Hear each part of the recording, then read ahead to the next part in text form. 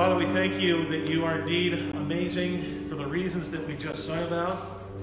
It is all too easy for us to get distracted from what matters and from what's really important, to be in many ways blinded by the circumstances of our life, to be overshadowed and overwhelmed by them. And so as we gather tonight around your word to worship you, to receive most importantly from you, I pray that you'd prepare our hearts to give us all that we need. I ask this in Jesus' name. Amen. Well, go ahead and take a seat, gang. Good to be here with you tonight for our first talk in the book of Revelation. I subtitled it Things Get Weird. Chances are, if you have ever read the book of Revelation, you've heard about the book of Revelation, then you know that it is a book that has caused all sorts of, problems. Not because of anything with the book. I mean, the book it's just difficult for us to understand because we're not used to the style that it's written in. But nevertheless, it is a challenge. And so what has tended to happen is the book has just been avoided. It might be referenced every once in a while, quoted every once in a while, but it tends to either be avoided to where you never hear anybody teach on it, or the opposite is the case, where there are some churches where it seems that that's all you hear. And so you're always hearing about the end times. You're always hearing about a very specific and kind of way of interpreting the book of Revelation that tends to freak you out and freak me out. And what I'm going to try to do over the next number of weeks, and it's going to be a while because we're going to go through the whole book, is I'm going to try and take away some of the weirdness for you, some of the craziness, some of the things that make us avoid the book, okay? So without further ado, let's go ahead and read from Revelation chapter 1. We're going to read the whole chapter. You don't have to read it out loud, but just follow along with the words on your screen, or if you have it on your phone and you're more comfortable with that, feel free to do that too. Here's the word. The revelation of Jesus Christ, which God gave him to show to his servants the things that must soon take place, he made it known by sending his angel to his servant John, who bore witness to the word of God and to the testimony of Jesus Christ, even to all that he saw. Blessed is the one who reads aloud the words of this prophecy, and blessed are those who hear and who keep what is written in it, for the time is near. John, to the 7 churches that are in Asia, grace to you and peace from him who is, and who was, and who is to come, and from the 7 spirits who are before his throne. Now, just before you get hung up on that, 7 is the number in Revelation that suggests completeness and infinity, and so this is not saying there are 7 different Holy Spirits, but this is a way of talking about the fullness of the Holy Spirit. I only bring this up to you now because I'm not going to talk about it during my actual message tonight, okay? This is talking about the Spirit of the living God. And from Jesus Christ, the faithful witness, the firstborn of the dead, and the ruler of kings on earth, to him who loves us and has freed us from our sins by his blood, and made us a kingdom, priests to his God and Father, to him be glory and dominion forever and ever. Amen. Behold, he is coming with the clouds, and every eye will see him, even those who pierced him, and all tribes of the earth will wail on account of him. Even so, amen. I am the Alpha and the Omega, says the Lord God, who is and who was and who is to come, the Almighty. I, John, your brother, and partner in the tribulation and the kingdom and the patient endurance that are in Jesus, was on the island called Patmos on account of the word of God and the testimony of Jesus. I was in the Spirit on the Lord's day, and I heard behind me a loud voice like a trumpet, saying, write what you see in a book and send it to the 7 churches, to Ephesus and to Smyrna and to Pergamum and to Thyatira and to Sardis and to Philadelphia and to Laodicea. Then I turned to see the voice that was speaking to me, and on turning I saw 7 golden lampstands. And in the midst of the lampstands, one like a son of man, clothed with a long robe and with a golden sash around his chest.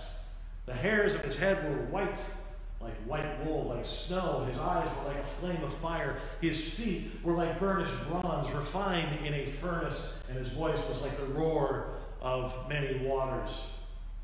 In his right hand he held 7 stars, and from his mouth came a sharp, 2-edged sword, and his face was like the sun shining in full strength. When I saw him, I fell at his feet as though dead. But he laid his right hand on me, saying, "Fear not. I am the first and the last, and the living one. I died, and behold, I am alive forevermore, and I have the keys of death and Hades. Write therefore the things that you have seen, those that are, and those that are to take place after this. As for the mystery of the 7 stars that you saw in my right hand, and the 7 golden lampstands," so he's explaining what the symbol actually means. He says the 7 stars are the angels or messengers of the 7 churches. The 7 lampstands are the 7 churches. End of reading. All right, that's a lot to take in. And I'm sure somewhere in there you were kind of like, you lost me. Okay, I'm not quite sure what that is and what this is, but I'm going to continue. Well, so we are going to continue. Here's the deal. It is indeed the case that this is one of the most mysterious, misunderstood, and frankly confusing books in the entire Bible. But that is a very ironic thing, because the fact is, the whole purpose of this book from the very beginning, it says it in the text itself, was to actually reveal. The purpose of it is for something that has been unveiled to certainly be, or something that has been veiled to be unveiled for us. That's the point. Now, the audience this revelation is written to, specifically at the time, you heard it mentioned, is 7 churches in Asia Minor who are dealing with false teachers leading people astray. They're dealing with spiritual idolatry, people falling away from the faith. They're dealing with persecution and suffering all around them. So, here's what I want to answer in our introductory time tonight. I'm not going to go exhaustively through this. We'll begin going more exhaustively through it next week. This is just kind of an introduction tonight. I want to ask the question first. Who in this great book is being revealed to us? Who? What is it that God is revealing to us? And why are these things being revealed to us? All right? So who, what, why? Just very basics of the book. Who is being revealed? Well, for starters, the very beginning of the book makes it abundantly clear that this is, quote, the revelation of Jesus Christ. But it's not entirely clear how we are meant to hear that. Are we meant to hear that as this book is meant to reveal to you more about the person and work of Jesus Christ? Or are we meant to hear it as this book is Jesus Christ revealing some things to his churches? So in other words, is it about Jesus, or is it about what Jesus has to say to the church? Well, the truth is, it could be either. The language doesn't really help us here. The word of Jesus Christ is a genitive in the Greek, and you don't need to know that except to know that it really does lend to either way of understanding it. It would certainly support both understandings. So, for example, if we were to understand the revelation to be primarily showing us something about the person and work of Christ, well, we'd certainly find very clear statements made about him, especially in the introduction found in verses 4 through 8. Listen to how Jesus is described in this section. I won't go over it again, but you can look it up on your phone if you want to follow along. First, verse 5, he is described as, by the title, the faithful witness. That is, Jesus Christ is the very embodiment of truth and faithfulness. Still continuing on in verse 5, he is the firstborn from the dead. What's that reminding us of? That he has been risen from the dead and defeated death, the first one to ever do so. Thus he is the firstborn from the dead. He is the ruler of kings on earth. Verse 5 still. He's the King of kings. So in case you ever get down about our politics and you think, how on earth could this leader possibly be in power? Remember, Jesus is still more powerful. Verse 5 again. What do we learn about what he's done? That he loves us and has freed us from our sins by his blood. The text says in verse 5. Freed us from our sins by his blood. Verse 6. He has made a church, a kingdom of priests. That is to say, as a result of our being forgiven of our sins by his blood, he has now given us the privilege of serving within his kingdom. Verse 7. He will come again, and all will know it when he does. The way that the author says it is that, behold, he's coming on the clouds. To understand what that's referencing, you've got to go back in the Gospels, or maybe even you can go back to the Old Testament. The imagery is of somebody from God coming to reveal God's plan, his second coming, his ending of all things in power. Verse 8. He is divine. Jesus Christ, the Son of God, refers to himself by the very same title that only God had used about himself. He says, I am the Alpha and the Omega, who is and who was and who is to come, the Almighty. A number of years ago, I was discussing the divinity of Jesus with somebody that denied that Jesus was divine. They believed that he was just the best human that ever lived. And so to make my case, what I did is I first had him turn in his Bible to a passage in Isaiah that indeed had God, Yahweh, the Father, referring to himself as, quote, the only, first and the last, the Alpha and the Omega, that there is no one like him. And I said, let's turn to Revelation. What does Jesus say about himself there? The same exact thing that God says about himself in the Old Testament. So either Jesus is God or he's guilty of blaspheming in the very book that you say is from God. So Jesus claims to be God in the book of Revelation. The letter then goes on to describe what Jesus actually looks like as he reveals himself to the Apostle John in his heavenly state. Verses 13 through 16, John says that he saw one like a son of man. Looked human, clothed with a long robe and with a golden sash around his chest. The hairs of his head were white like white wool, like snow. His eyes were like a flame of fire. So this isn't the picture of Jesus that you get from Sunday school. This isn't the felt-board Jesus with the brown or blondish hair carrying the lamb. This is Jesus in his divine appearance. This is actually Jesus being described in the very same terms that he's described as at the night of his, when he announces to the disciples, when he shows his divine presence to them, to Peter, James, and John. His eyes were like a flame of fire.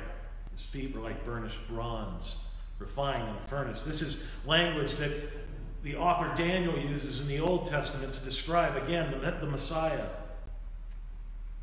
And his voice was like the roar of many waters, very powerful voice. If you want to go back to the Old Testament to see where the Messiah is described this way, you can go back to chapter 10, verses 5 through 21 of the book of Daniel. And this fact is important because it will set the tone early on for our understanding of this book, as we'll see later. I'll describe that, why it's important in a bit. And it says, in his right hand he held 7 stars. Now later on in the text, that we're told that represents the angels that oversee 7 different churches that we talked about. And from his mouth came a sharp two-edged sword. Well, what is a sharp two-edged sword? Well, the author of Hebrews describes the word of God as living and active, sharper than a two-edged sword. And so this is the word of God. And his face was like the sun shining in its full strength. This is Jesus being described the same way as he was on the Mount of Transfiguration, in his divine appearance. So yes, there is ample reason to see this writing as being primarily about revealing the person and work of Christ. And listen, all of Scripture ultimately does that and is meant to do that. Jesus said so. At the end of the Gospel of Luke, he says this to a couple disciples that he's walking with on the road to Emmaus and says, everything is really about me, guys. It's all really about me. So if you grew up in Sunday school and you learn that the right answer is always Jesus, it's actually true. Like, it really is always about Jesus. That said, on the other hand, if we go back to the very first words of the writing, it can be read as if Jesus is revealing more than just himself in the letter.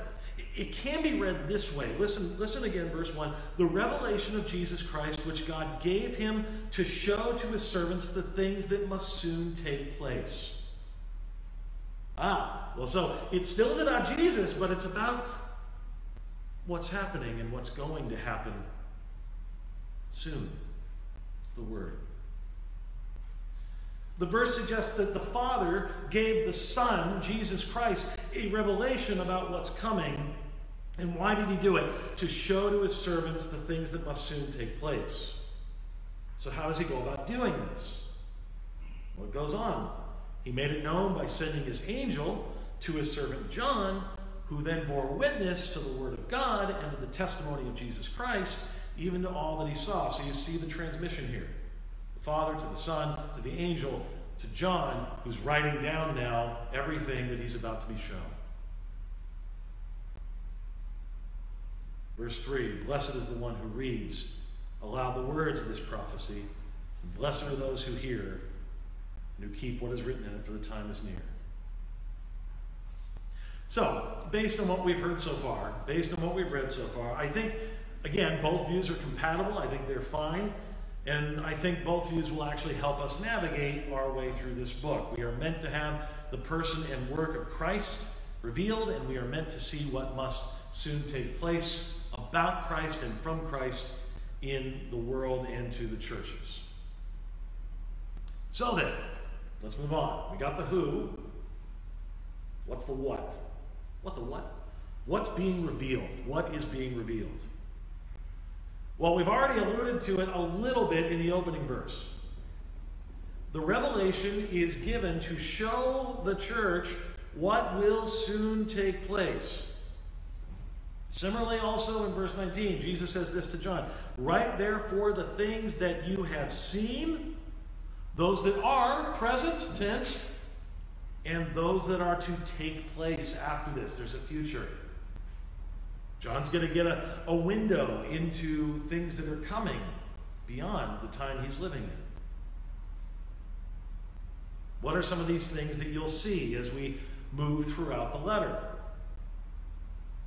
Author and scholar Dennis Johnson notes a number of aspects of the letter that we should expect to see, and I've taken the liberty of copying some of them for you because he's much more adept at understanding the book than I have and than I could be, and so I have no problem giving him the credit for this. First of all, he wants you to know, when you come to the book of Revelation, very important, it is a book of symbols that pictures the true identity of the church, its enemies, and its champion.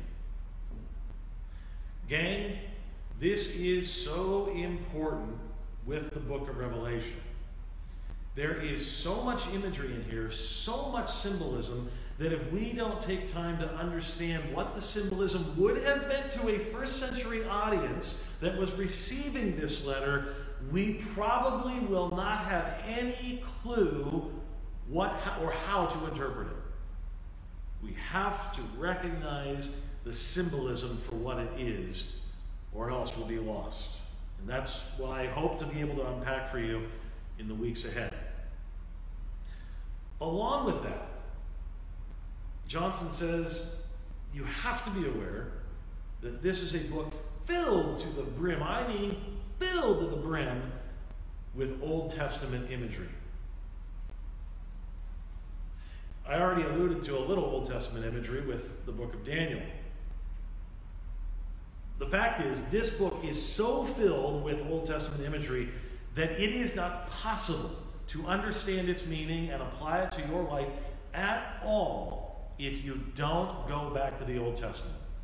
And I would dare say this, that most of the reason that there's been so many terrible teachings that have come out of the book of Revelation has been due to a failure to be familiar with the actual Old Testament texts themselves.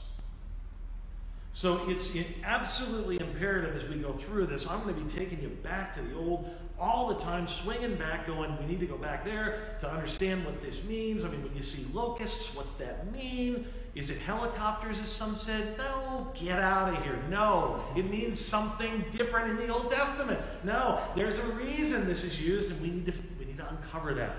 The early Christians that received this letter when they first got it, they understood that imagery, and so we want to get back to there and say, what did they see when they heard this? Third thing, as is very typical in this kind of literature, the genre of literature this is known as is apocalyptic literature. In apocalyptic literature, it's a very different kind of writing.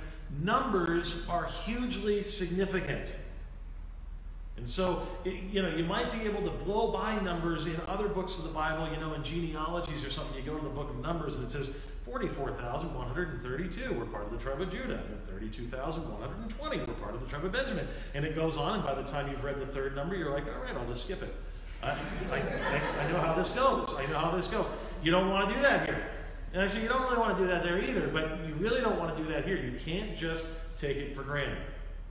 Numbers really matter if you're going to understand what the author actually means. And yet they're not necessarily to be taken literally. We do take them truthfully. We do take them as actual. But that's not the same thing as seeing them literal. So for example, there's a passage that seems to teach that there will only be 144,000 people in heaven. What are we to make of that? Good gracious. I mean, after all the billions of people that are living on planet Earth, 144,000? Good night, nurse. We're all doomed. Now, we have to understand what is meant by that number and what would have been heard back then so that we can interpret the book wisely. So as we dig through this story, we will see history from the vantage point of heaven.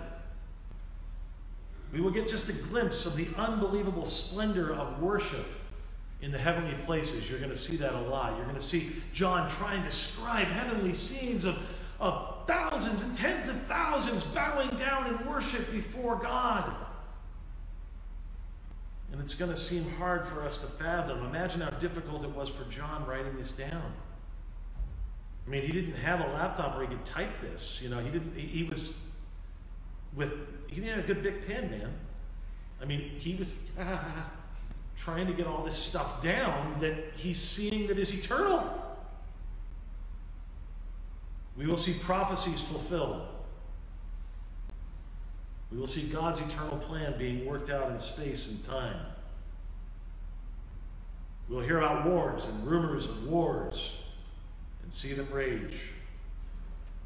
We'll hear about spiritual warfare, that what's going on down here in our midst isn't really everything that's going on in the world.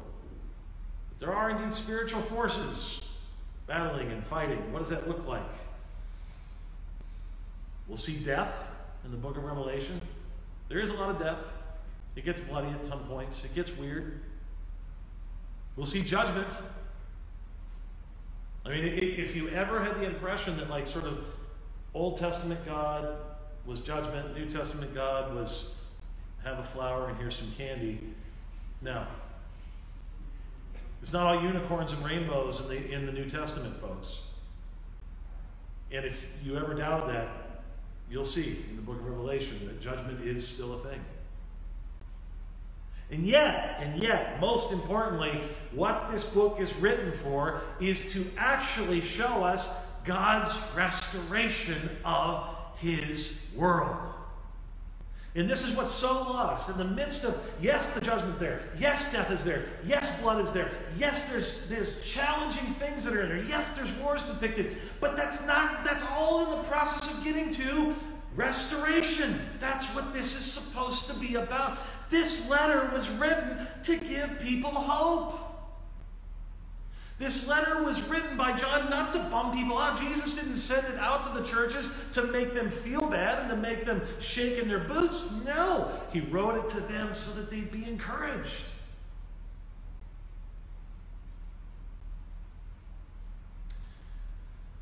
And every once in a while, in this life, we get an illustration of how God does this. Of how God takes something seemingly terribly chaotic and destructive, which we will see in Revelation, and yet is able to bring redemption and restoration out. I know you guys all are very aware that we celebrated we observed the 18th anniversary of 9/11 this last week.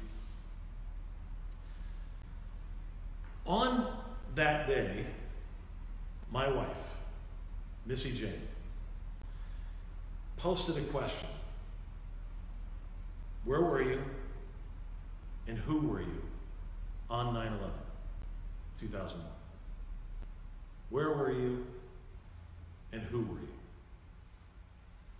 And a bunch of people started to respond. A bunch of people started to tell their stories. I was on my way to work. I was getting my child dressed for school, things like that. Everybody could remember exactly where they were. I remember exactly where I was. But to my surprise, eventually she posted her own response, her own answer to that question.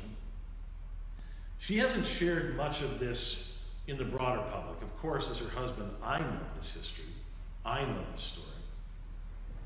So I was a little bit surprised to see that she was sharing this with the world, but she did so, I think just to be open and honest and real and vulnerable, but I think also because she saw that, yes, indeed, in the midst of chaos and destruction, hope is possible. And so with her permission, I'm going to read to you tonight her story that shows just a preview of what God's ultimately going to do in the midst of a world that's full of chaos and problems. This is who she was and where she was on 9/11. Quote, I was up for 2 days coming down off meth. I was seeing black, wispy demons from lack of sleep every time I closed my eyes. I was exhausted but scared to sleep. I would take random deep breaths and wonder if it could be my last. I was ready to die, but only because I was that tired.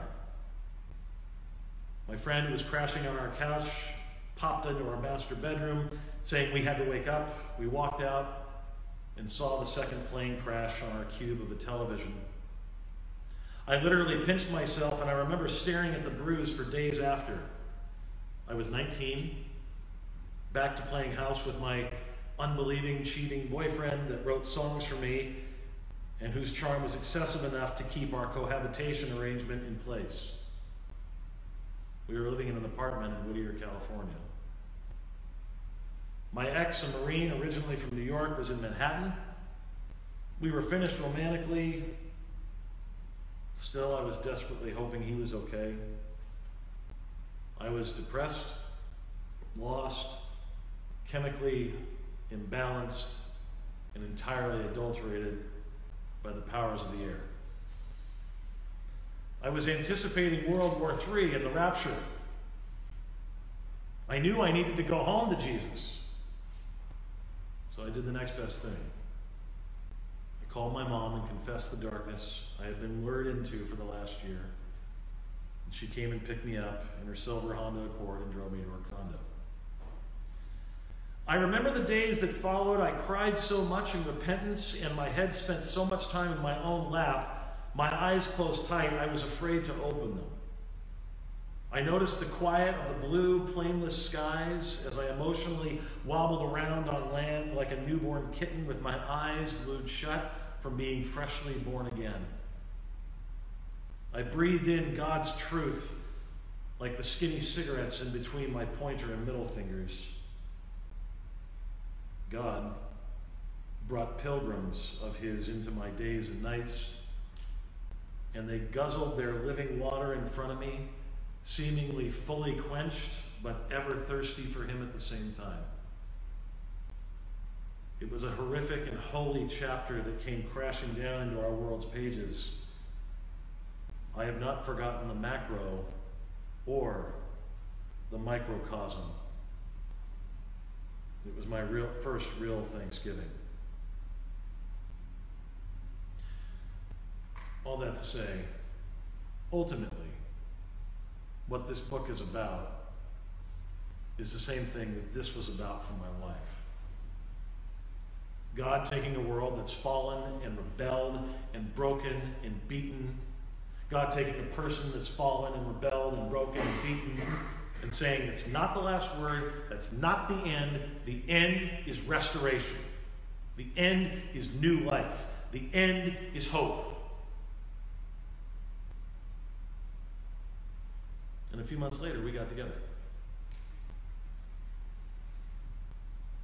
So why are these things being revealed? Why? Let's wrap this up. Well, I think there really is three things that I want you to know, and it's quick. First, part of what's going on in Revelation, God's warning the world. That is true. To counteract the possible, to counteract this possible sort of thought, that the Apostle Peter mentions, like, well, I don't know if God's really coming again. I mean, it's been so long. The book of Revelation is written to keep people from being complacent or from being skeptical. It's written there to remind you that no, this world is not it. Second, again, it's written to strengthen and encourage the church, pointing to a reality of a better day. So that ultimately the final word of Revelation, if I can paraphrase it, in the words of my friend Dan Van Bores, ultimately the final word of Revelation is everything's going to be okay. Everything's going to be okay. Let's bow for a word of prayer. Father, thank you for this book. I pray that you would speak clearly through me in it.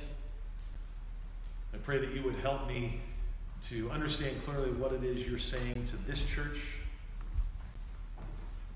I ask that you'd be with us, Father, as we continue now in worship and we prepare to come to the table. And now, Father, we pray the prayer that our Savior gave us with one voice, saying, Our Father who art in heaven, hallowed be thy name. Thy kingdom come, thy will be done on earth as it is in heaven. Give us this day our daily bread, and forgive us our trespasses as we forgive those who trespass against us. And lead us not into temptation, but deliver us from evil. For thine is the kingdom, and the power, and the glory, forever and ever.